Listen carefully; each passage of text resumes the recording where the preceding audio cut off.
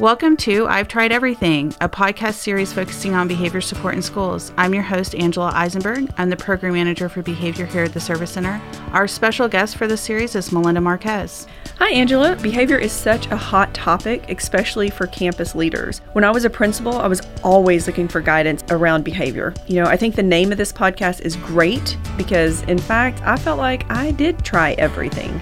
Our goal with this series is to provide strategies and guidance for campus leaders on how to best support their campus on behavior. We'll be sharing insights, our experiences, and the things we've learned along the way. So step away from your email, grab that last cup of coffee, and let's get started. This podcast will be all about active supervision. It's always a good idea to routinely refresh, review, revise our expectations around duty stations. Melinda, tell me a little bit about how you guys developed your duty stations on your campus. Initially it was we just plopped people in spots until we learned that we have to teach people what to do when they're on those duty stations. I think sometimes we kind of have it in our mind that teachers should just know what to do. But really, in order to have that active supervision to be specific, we really need to walk teachers through exactly what that looks like or come together with the teachers to write out a plan on what that looks like. And I think the other piece is sometimes we forget that students start understanding where, our behavior, and so they start finding ways to get away with stuff. I was on a campus doing an observation, and I asked students, I'm like, so tell me how you skip class. And they were like, oh, you go to this hallway in this restroom, and you stand on the toilet, and then when the bell rings, after they've done their sweep, you go out this door. I was like, oh, okay, thank you. And then, of course, they kept asking, and who are you? And I was like, I'm Angela Eisenberg, Region 13. I'm just here to do an observation. Okay.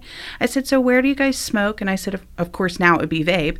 And they said, oh, you go behind the school and down the dry creek. And I was like, okay. But if it rains, you go over there. I was like, oh, thank you so much. And so, of course, after I got done visiting, I went to the principal and I said, okay, here's all your areas that students have discovered that there's not any active supervision taking place. And he was like, oh my gosh, thank you so much. So I think it is really thinking through where they found the gaps and what's kind of pattern behavior is happening with staff, because sometimes we walk in the same way and students go, well, it takes you about 5 minutes to get all the way around. So I have about 5 minutes to get away with something. Thinking through active supervision, what's the most important thing for you, Melinda? When it comes to active supervision, the most important thing is safety.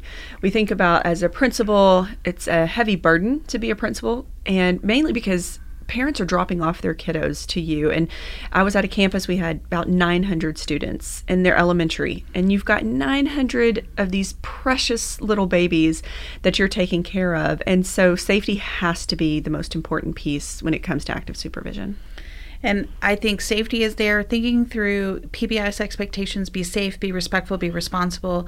We think about safe being about students being safe, not running in the hallway, but that safe piece for staff is making sure that they're actively supervising and they're at their duty station on time. Mm-hmm. So you don't get that call from parents that says, why wasn't somebody watching that area? Right. Probably one of the worst things that can happen is something happens on campus, but on top of that, something happens on campus and there wasn't an adult present when there should have been. So when you think about active supervision, there's 3 things that can enhance that opportunity, and it's opportunities for increased positive interactions, it's opportunities to positively reinforce behavior, and to redirect inappropriate behavior. So thinking through how can we increase those opportunities for students to feel welcome at school? How is that first interaction whenever they walk on a campus? And then if I have to redirect, what is an appropriate way to redirect so that it is not me yelling at the student to walk?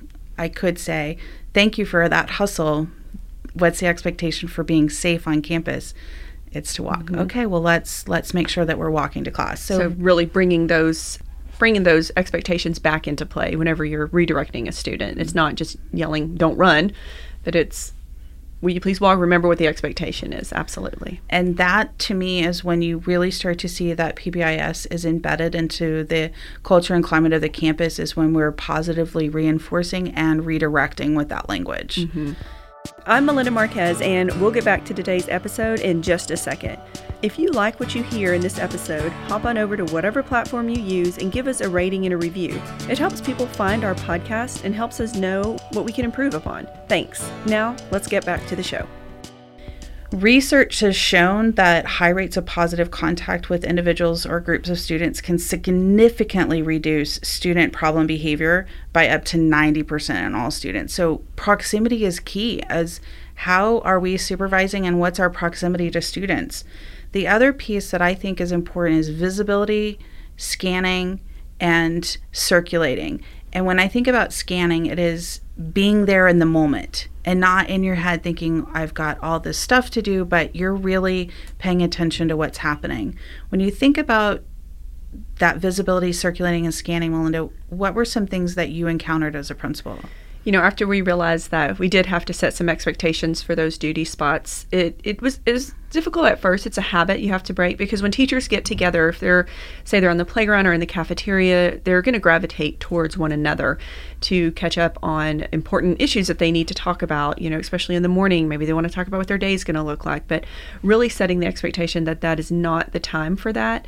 You know, you hit the nail on the head when you said proximity, using that proximity to walk around, to form those positive relationships with kids that you don't get to see, or maybe you had in class last year and you get to touch base with them again. But using that proximity, trying to figure out how to get teachers not to clump, not to be next to each other, but really using that time to build those relationships with students. One of the things that I've seen for elementaries for recess is creating zones so that teachers can be assigned to specific zones on the playground. And if you're down a teacher, then that zone just is not allowed to be played on that day. So it reduces that risk of students being too far away to actively supervise. So that's one thing to think about from a principal's perspective, is sometimes you do have staff out at professional development or sick. So how do we encounter those obstacles and overcome them? You really have those expectations, those protocols written down. That's going to be a key, because you're right, people don't show up, your subs don't show up, and you have to take care of that, but not forgetting those really important pieces of the duty stations. And then we talked about positive interactions, but proactively intervening. If you see something happening, not sitting back and waiting for it to manifest, but getting over there and getting and intervening as quickly as possible. Professionalism is one area that I think is important, because you don't know all the students. So when you interact with a student, you have to think of that as, how would I want to be treated if I was doing something that maybe wasn't appropriate? How would I want somebody to approach me and talk to me?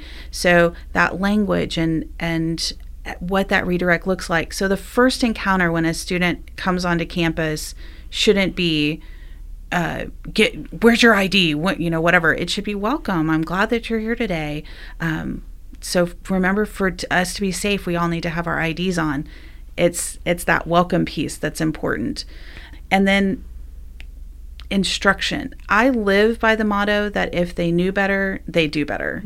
And how can we make sure that even for staff, having that thought process, if they knew better, they do better. So we need to reteach staff sometimes, just like we need to reteach students. It's always a great idea to revisit those duty expectations on a regular basis. So after breaks, even if you're monitoring as a campus administrator and you're noticing that the staffs are starting to clump, or they're maybe not actively supervising, you can tell that they're not interacting with the students.